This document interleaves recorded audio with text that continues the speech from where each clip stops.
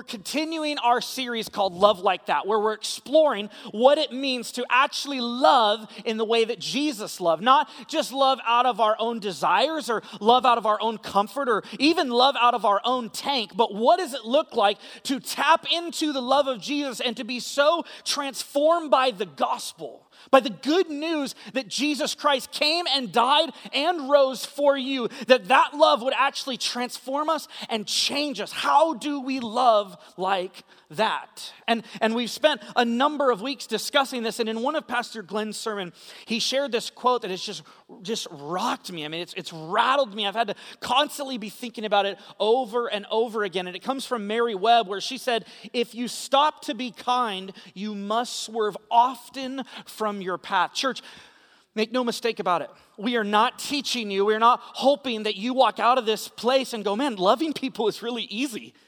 And loving people is really convenient. Man, I can love people, that's no big deal." No, we are talking about a kind of love that is connected to the gospel that will require you to swerve off path. This means your car may stop at certain points in the road, maybe very literally or metaphorically, to help and to love and serve in ways that are absolutely inconvenient.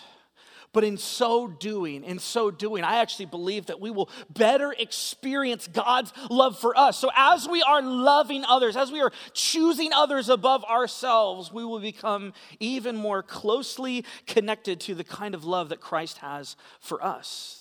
We've talked about 5 relationship secrets that Jesus gives us throughout the Gospels. And in week 1, we talked about the task of being mindful of others. Then we dove into the topic of how do we be approachable, that people can come and talk with us, that we have an openness about us. What does it mean to be graceful in the way that we interact? And then how do we be bold? How do we be honest? How do we step into it and not live passive lives, but live proactively? And then today we settle in and we finalize, we wrap up our series talking about maybe the most important one, the task of being self-giving. The task of giving up yourself for something greater than yourself. And the big idea that we're going after today is this, that if you give up your life to Christ, like if you just give up your life and trust Him and say, "This isn't coming natural to me, but I'm giving up everything that I am to you. I'm going to allow you to transform every part of me." That if you give up your life to Christ, you will actually gain more than you could ever lose. I mean, that's the fear, right? Like if I actually follow Jesus, I mean, it's going to cost me everything. And it will, but at the same time, you will gain in the process more than you could ever lose, and you will gain in the process the life that you were created for. Our student ministries team went away to a conference on Thursday and Friday. We went to the Urban Youth Workers Conference to wrestle with the conversation, how do we reach urban youth with the gospel? I mean, how do we reach our kids that are in the cities and tell them about the message of Jesus? And I just got to brag about our church for a minute, because there is one individual who helps lead this conversation, who is at the center of all the important table discussions. There's somebody in our church who actually was delivering breakout sessions at this conference and is one of the key voices, and his name is Eric Vasquez. And we are so blessed and so gifted because as a church, he worships with us. I mean, this is his home church, and yet he was paramount, essential in this conversation. And there was a woman who spoke. She's a hip hop artist, she's a writer, a preacher, a singer, and she wrote this quote, or she said this quote in the middle of one of her sermons. She said, "When you have knowledge that doesn't translate into loving people better, you will puff up with pride like a balloon. God did not design you to be a prop. He designed you to love others." You see, Jackie Hill Perry is on to this idea that as we learn about who Christ is and as we dive into theology and understanding the scriptures, it has got to translate into the way we love other people. And if it doesn't, you're merely a balloon. You're merely something for others to look at that ultimately has no use.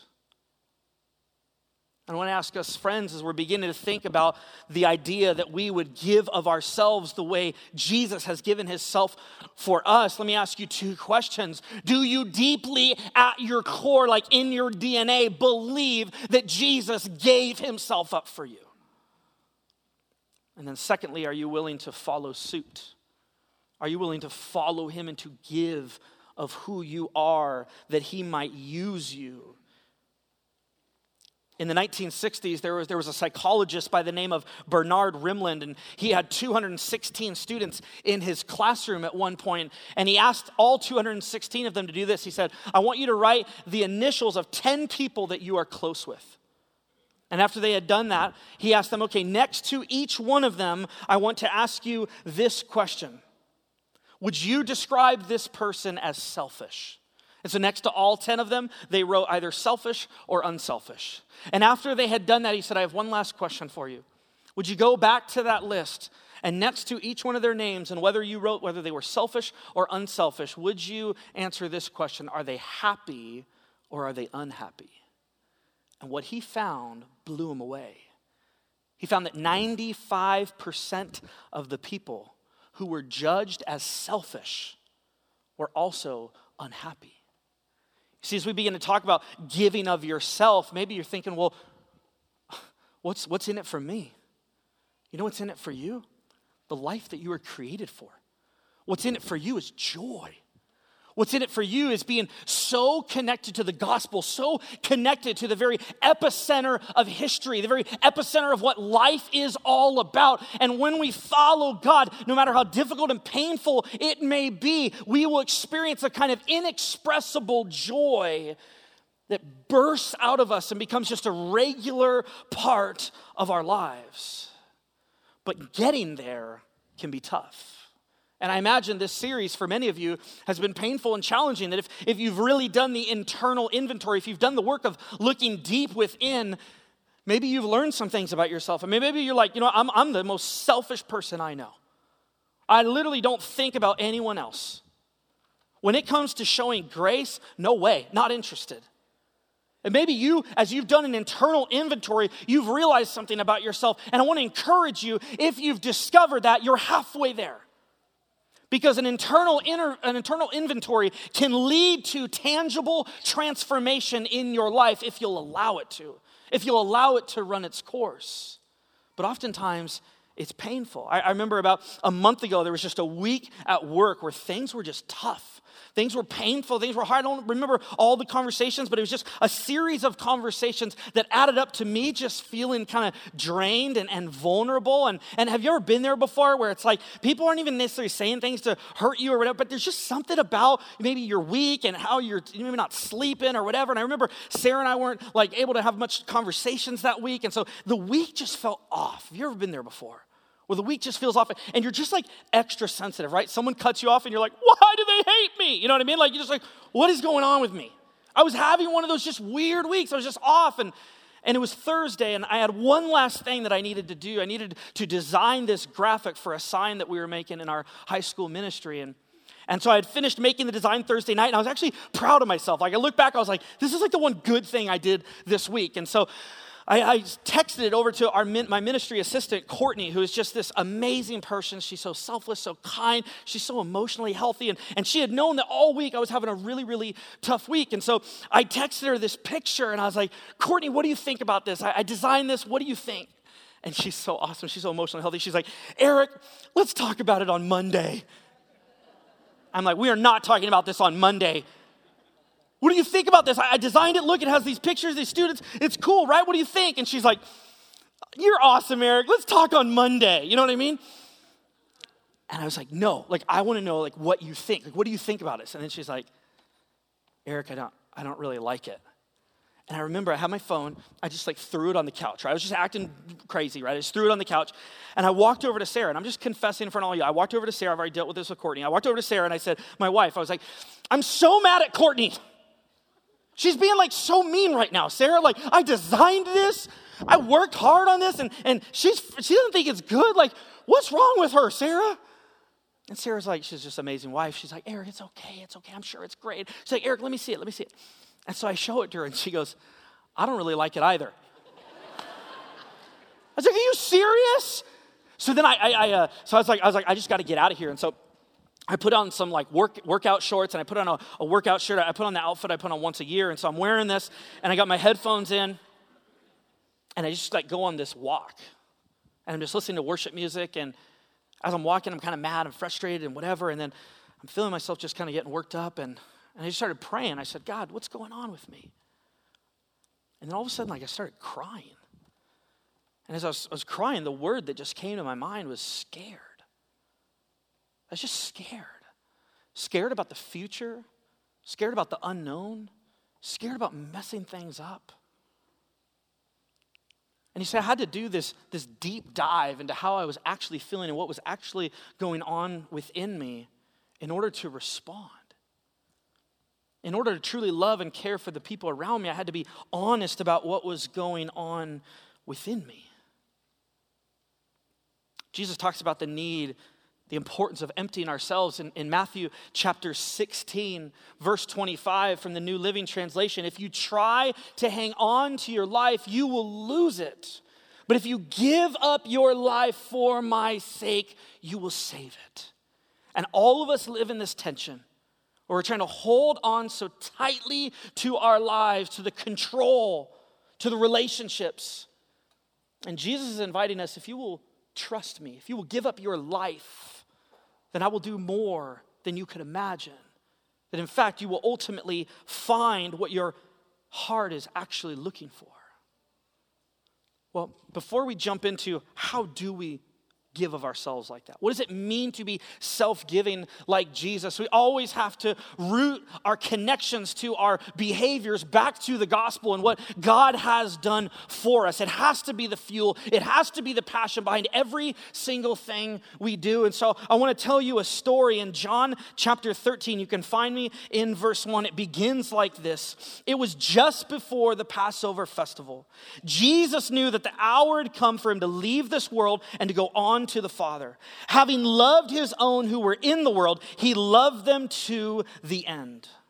Well, the evening meal was in progress, and the devil had already prompted Judas, the son of Simon Iscariot, to betray Jesus. And then verse 3, this is an essential, very important verse. Do not miss this. Verse 3, John tells us, Jesus knew that the Father had put all things under his power, and that he had come from God and was returning to God. Here's what John is trying to say. What Jesus is about to do, you are going to want to write him off for. I mean, you're going to see what Jesus does in the next few verses, and especially in that culture, you would have looked at Jesus and said, this guy is a lunatic. I mean, he's absolutely crazy. There's no hope for him. And John is trying to tell us, you need to understand Jesus, like he woke up this morning like in the right mind. Like he's doing good. He had a good breakfast. He's feeling great. What he is about to do is very, very intentional. Verse 4. So Jesus got up from the meal, took off his outer clothing, and wrapped a towel around his waist. After that, he poured water into a basin and began to wash his disciples' feet, drying them with the towel that was wrapped around him. He came to Simon Peter, who said to him, Lord, are you going to wash my feet? Peter is absolutely perplexed at this point because you see, this job of washing somebody's feet, washing a Jewish man's feet, was reserved for a non-Jew servant. In fact, it was against the law for a Jewish man to wash the feet of another Jewish man because it was so detestable. They couldn't imagine. I mean, put yourself in Jesus' place. I mean, disciples' feet, I mean, these things are nasty. I mean, no pedicure could fix this. I mean, these feet are a hot mess by definition. I mean, you don't want to go anywhere near them. And Jesus begins to wash their feet as a way of giving of himself, as a way of emptying himself, as a way of prioritizing them, as a way of showing them tangibly what his love for them actually looks like. But friends, Jesus wasn't doing this to strangers. He was doing this to guys he had been in community with, that he had lived with through 3 years. I mean, he's doing this to Simon Peter, who is just constantly like such a loudmouth, saying whatever comes to his mind. It's probably driving Jesus crazy. I mean, Jesus is doing this for Simon the Zealot, who was so politically passionate that whatever came on CNN or Fox News, he was like, Jesus, check this out, right? Check this out. I mean, he's so annoying politically. Jesus washed his feet. He did it for the Sons of Thunder, right? Who had the helicopter mom that was like, Jesus, can you put him to the top of the list? Jesus, can you put him to the top of the list? Like these people who had stories, who had frustrations, who had challenges, who had shortcomings. Jesus knows them and chooses to serve them. Did you know that today God is doing the same thing for you? That God knows every single part of you. And you may be coming in here, this may be your first time, you may be watching online or listening later, and you're going, there is no way that God actually knows me. The truth is, he knows every single part of you. You are one of his favorite creations. He knows every little detail about you. And this picture of him serving you is magnified in his death and his resurrection that he did for you because he is crazy in love with you. Did you know that God's gravitational pull moves in your direction? And some of us are convinced we repulse God. That we've got the magnet flipped the other way, and try as hard as God might, he just can't seem to come close to us, and we're just stricken and we're just cursed. Did you know that in the economy of God and in the way that things work in God's world, that he is constantly drawn to you? It's why later in one of John's letters, in 1 John chapter 3, verse 1, he says this: see what great love the Father has lavished on us, that we should be called children of God, and that is what we are. This word lavish right here is a really intentional word on the part of John. The Greek word, which is what the original documents were written in, is diedoken. And what it literally means is it means to give, but it's in the perfect active tense, which means that God didn't just give us his love, but he's continuing, ongoing, forever, always loving us. That's why translators use the word lavished. See, what it means is that at the creation of the world, God had you in mind and said, I can't wait for my people to see this and that they would know that I love them.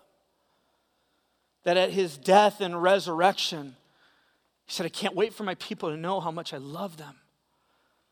That at your birth, as you came into the world, no matter what the circumstances were, and maybe you look back on your circumstances and you go, I was the biggest afterthought. Nobody was thinking about me. God was.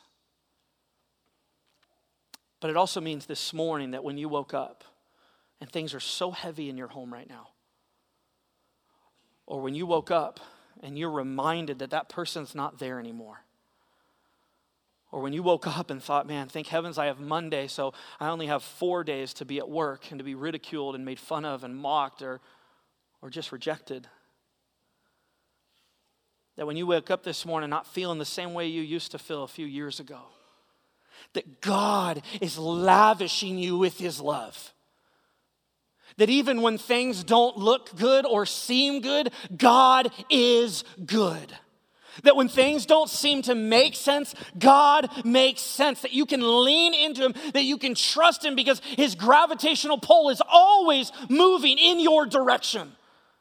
There's nothing you could do that he would look at and say, I can't forgive that. I can't transform that. I can't love that. That God is always with you. The greatest promise in all of Scripture, 365 times, is do not be afraid, which begs the question, why? Like, why shouldn't we live in fear? It's because God's presence is always with us. It means there is always a way. It means there is always something to hope in. It means God is always at work, and we may not always understand every detail, but we can trust him. Because he loves us. Levi, I got my son, he's like, this is so bad, I didn't play it. He's like 8 months old. Ugh, I should know. Anyways, he's a little bit, he's less than a year. Anyway, I've got 4 of them, so he's less than a year. So I walk up to that kid, and I can't help but just like kiss him and love him and wrap my arms around him. And I hold him in the air, and I'm like, you're amazing. Like, I just can't help but do that. And I'm an earthly messed up, you've heard all my stories of parenting. I'm a jacked up parent. I don't have it all together at all. Think about your heavenly Father that just can't help but sit over you and just be like, I love you. I'm crazy about you. And it's because God is a lavishing God who's crazy in love with every single one of us. Well, after Jesus serves, he wraps up the experience in verse 12, John 13, verse 12. When he had finished washing their feet, he put on his clothes and returned to his place. Do you understand what I have done for you? He asked them. You call me teacher and Lord, and rightly so, for that is what I am. Now that I, your Lord and teacher, have washed your feet, you also should wash one another's feet. This is critical, and Jesus does this all the time. He connects what he has done for us with what he is calling us to do. So friends, don't make the mistake of just thinking that Jesus wants to kind of send you out on your own to figure things out. Don't make any mistake that this is some works-based relationship. No, to be in a relationship with Jesus is to be so consumed by his love for you that it spills out of you and you can't help but love the people next to you, especially the ones that are annoying. Especially the ones that are hard, especially the ones that rub you the wrong way. And you tap into that reminder. You don't do it on your own. You're constantly going, okay, Jesus, you want me to love my neighbor, but they're crazy and they do the weirdest stuff and they blast rap music so late at night and I'm done with them. And Jesus going, I get it, but I wasn't done with you. Like I loved you. And I want them to know my love for them, and they're going to see it through you. So how do we do this? Like, how do we actually become like Jesus? How do we love like Jesus? Well, we provided a test in there just to begin. And in your program notes, there's a test that I would encourage you to take on your own time to kind of begin to evaluate it. But the two things I want to talk about are first, this is the first one, develop love. That if you want to become self-giving like Jesus, number one, you have to develop love, which is going to translate into going the extra mile. There was this rule in the Roman Empire at the time of Jesus, where at any point a Roman soldier could require a boy to carry his stuff up to 1 mile from his house. This was such a well-known law that oftentimes boys would mark out with a stake in the ground 1 mile from their home in either direction, so that when they were carrying the Roman soldiers' bags, they knew exactly what the law required of them. They knew exactly where their obligation ended. And it is in that context that Jesus says in Matthew chapter 5, verse 41, if anyone forces you to go 1 mile, go with them 2. If anyone forces you to go 1 mile, go with them 2. You see, friends, to truly develop love, you don't need to do what others expect you to do. Do the unexpected. Go the distance. Go farther. Love more extravagantly, remembering that he extravagantly has loved you. If you sense God is leading you to love your neighbor, don't do the bare minimum. Ask yourself, what would an unexpected, extravagant love look like? And maybe you're going, Eric, my life is a mess right now. I don't have the resources. When we were at this conference, there was this other pastor who spoke. His name was Ephraim Smith.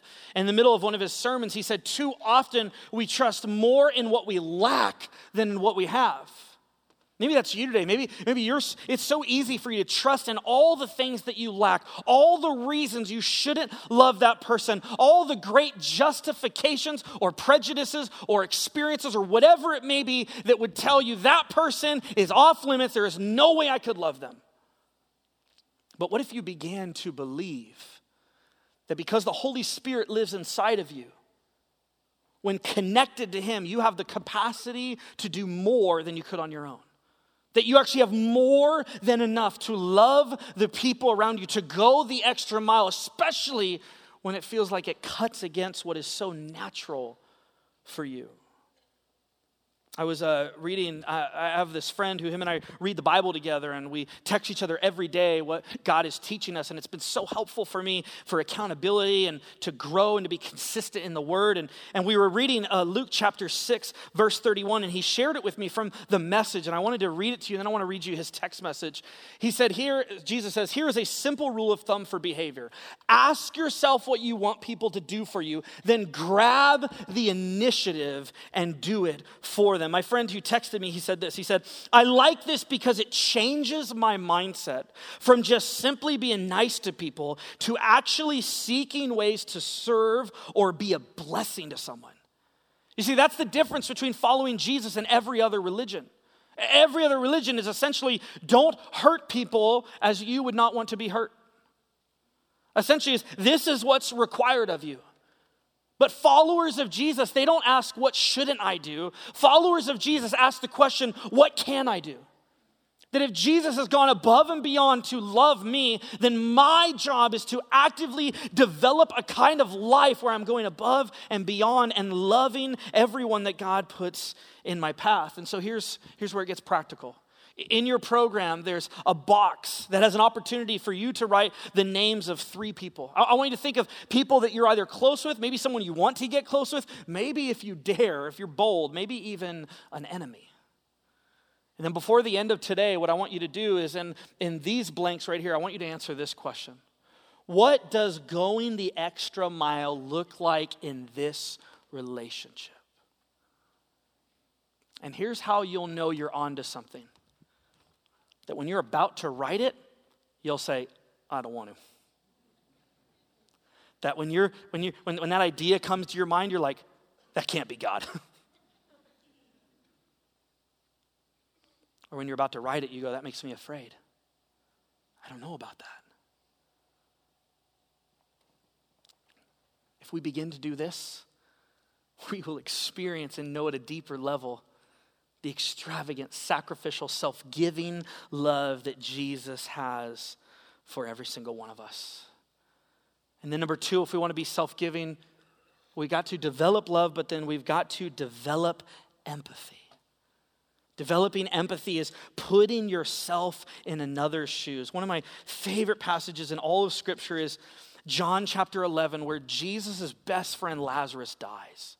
And Lazarus has a sister Mary and a sister Martha, and they're upset because Jesus hasn't shown up. And by the time he arrives, Lazarus is dead, and they're hurt, and they're angry, and they're frustrated.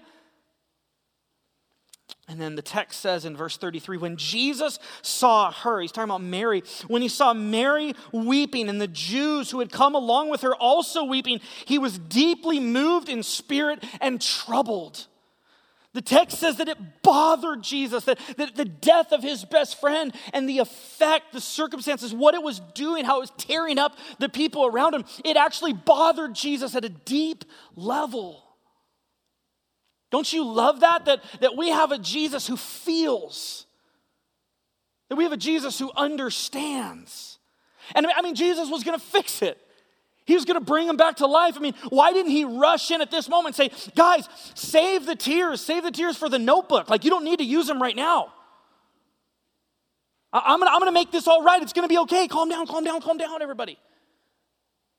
Maybe you're that person. I'm that person, actually, who when people start getting kind of emotional around me at times, especially the people I'm closest with, I don't know what to do with it all the time. I kind of retreat, honestly. I don't know how to handle that kind of pain and sorrow and negativity.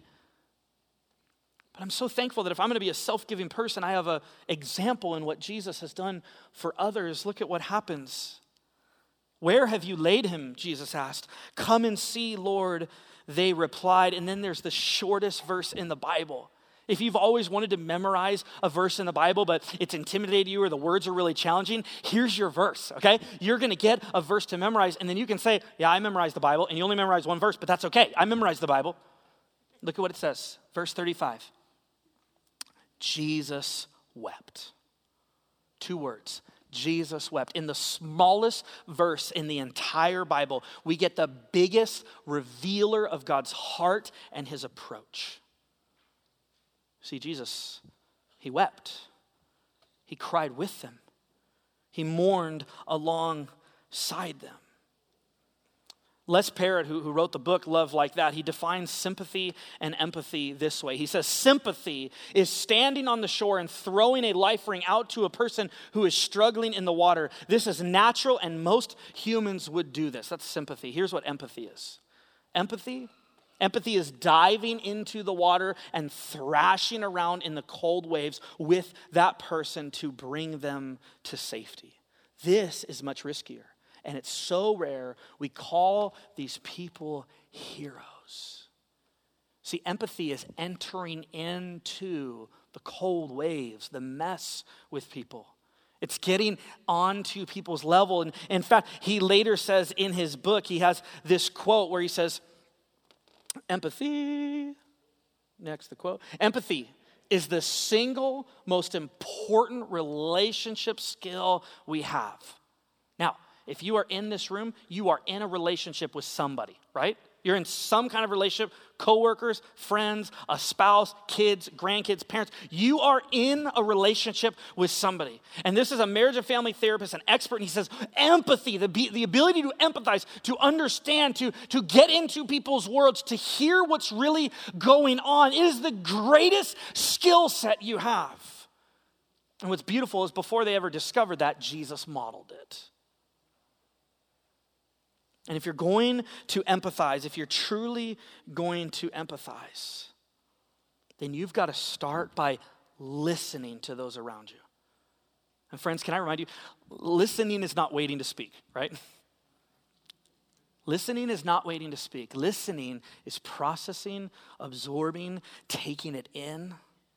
And after you listen, you need to process what people are telling you, and then you need to make an action. You need to do something in response to the fact that you actually understand what's going on with them. I remember we had 2 leaders at one point, and they were frustrated with each other because they saw a specific issue from different perspectives.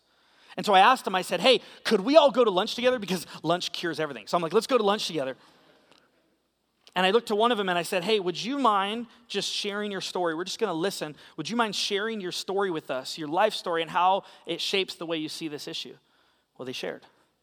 Then I went over here and I said, would you mind sharing your life story with us and how your life story shapes the issue? And at the end of it, these 2 people, they didn't agree with each other, but they understood each other. They didn't necessarily see eye to eye on the issue, but they had loved each other in the process. They had become more like Christ in that way. And friends, some of you are going, okay, is this really what Jesus wants me to do? Can I remind you of one of my favorite passages in all of Scripture, John 1:14. This is the difference between every single major religion and following Jesus. The Word, Jesus, became flesh and made his dwelling among us. The Word became flesh and made his dwelling among us. This means that Jesus didn't look down from heaven. Jesus came down from heaven. There is a huge distinction, and maybe the reason your marriage is on the fringes, maybe the reason your kids don't talk to you, maybe the reason that your parents are frustrated with you is because there is no empathy, because you are merely looking at situations from a distance instead of entering into them. And friends, remember that if we had a God who just looked on us, we would be in a very, very, very bad place. But can I remind you of the gospel? We do not have a God who looks at us. We have a God who came to be with us.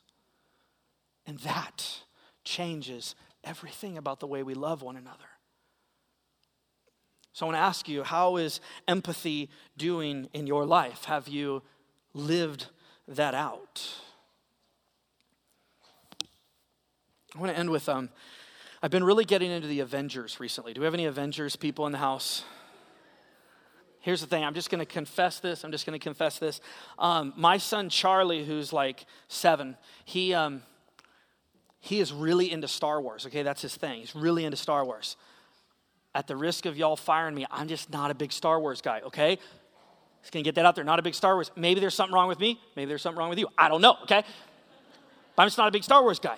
And I see him get really into Star Wars, and so I had to make this decision. I was like, look, it's either going to be like I get into Star Wars or I somehow sway him to the light, and we get really into Avengers. And so we started to pick like the appropriate parts to show him and whatever. And so I remember we've been watching some of these together, but then I was watching one of them by myself, and I'm just hooked on these stories. Like I actually really, but this is my nature, I just get really into it. So I'm really into it. And in one of them, in Winter Soldier, there's this battle between Captain America and Bucky. Everyone know who these people are? Sorry if it's a spoiler. It was like 10 years ago it came out. So anyway, Bucky and Captain America are in this epic battle in the end, and everything hinges on it. And at one point, Captain America just decides, you know what? I'm done. Like I'm gonna sacrifice because Bucky is his best friend. I mean, Bucky is the guy that he loves and adores and cares about with every part of his being. And so he literally is laying there while Bucky is punching him, and Bucky is brainwashed. He's not thinking correctly. He hasn't come to the light yet. And then Captain America says this one line to him. He says, I'm with you till the end of the line. Do those closest to you know that you are with them till the end of the line, even when their behavior is affecting you, is hurting you? Does your husband know that you are with him till the end of the line as he confesses sin and struggle? Does your roommate know that you're willing to extend grace as they open up about their lives?